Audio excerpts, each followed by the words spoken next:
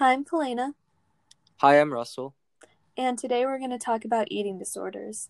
So, eating disorders are a very serious subject, and they range of physiological conditions that can stem from an obsession with body image and food. And not only do they affect one's physical health, but they also affect everyone's mental health as well. There are many kinds of eating disorders, all with their own symptoms and effects. Eating disorders can be due to things like genetics, cultural factors, and societal factors as well. They can be linked to mental health issues such as depression or stress. All eating disorders have the potential to become life-threatening if it's left untreated and ignored. Here are the most common types of eating disorders. Also, here's a disclaimer. It is important to not label eating disorders with a certain body type. Yeah, okay, so the first eating disorder that we're going to talk about is anorexia nervosa, and this kind of eating disorder is most common in young women.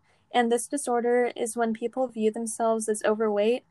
And people with this disorder also find themselves constantly comparing themselves to others and controlling what they eat in an extreme way. It is common for for people with anorexia to purge, which means to vomit the food they've eaten, or exercise an unhealthy amount.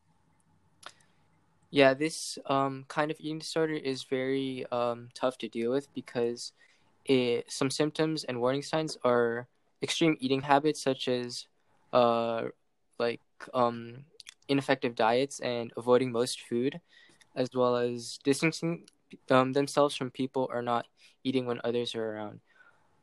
It's also really hard because of the distorted image they have of their own body and constantly trying to become thinner and thinner, which creates a debilitating fear of gaining weight. So, the next eating disorder we'll talk about is bulimia. Now, bulimia is similar to anorexia in that it's common in young adults and is actually more common in women as well. This disorder is when people eat extreme amounts of food in one sitting until they become debilitatingly full.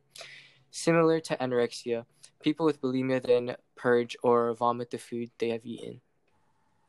Yeah, so this eating disorder is also extremely dangerous because they have no control over what they're eating or the amount, and they have the debilitating fear of gaining weight despite the possibility of being at a normal weight, which is really scary for anyone.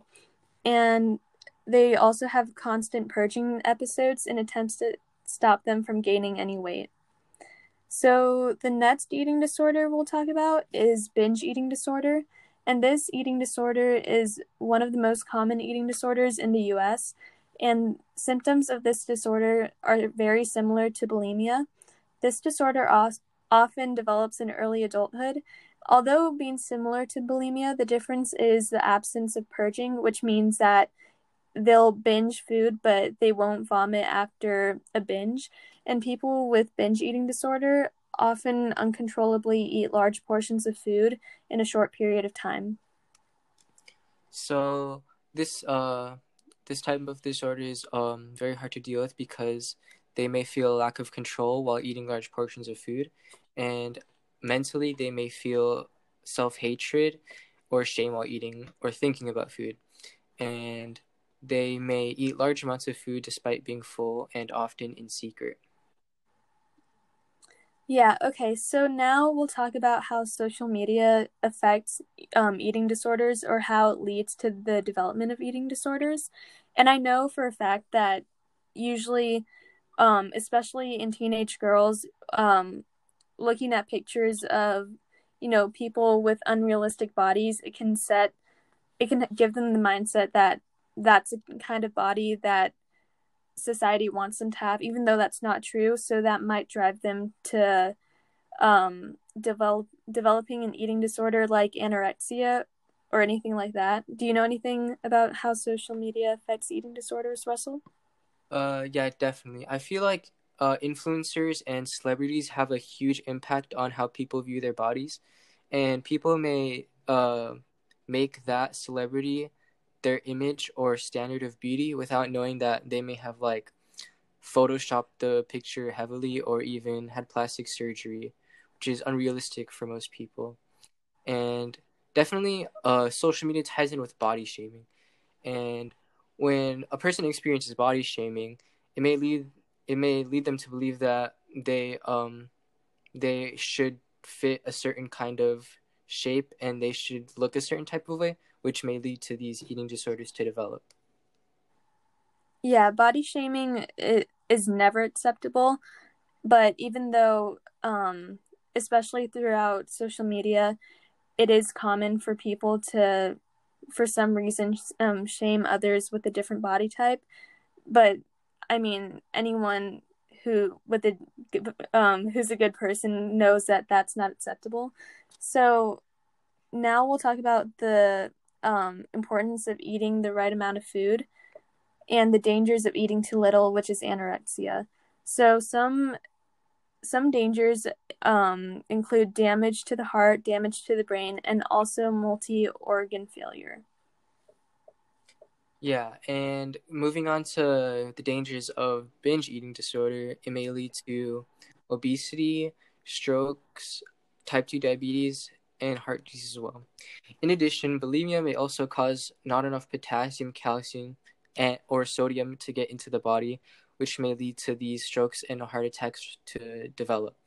And this shows how eating disorders not only affect mental health, but they affect physical health as well.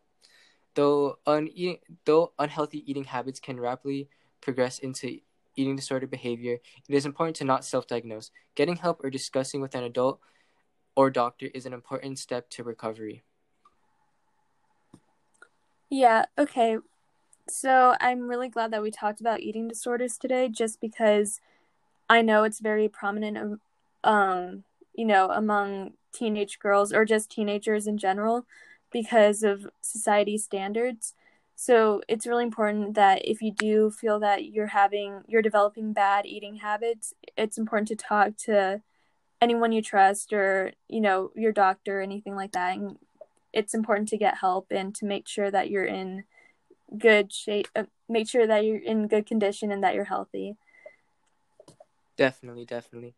And they're really not to be taken lightly.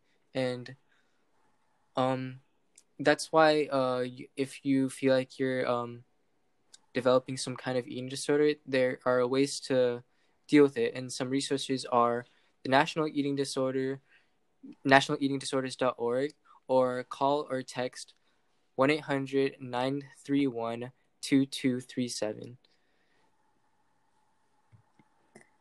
Okay, and with that, that is our podcast for today, and I hope you tune in for more podcasts in the future. Thank you. Thank you.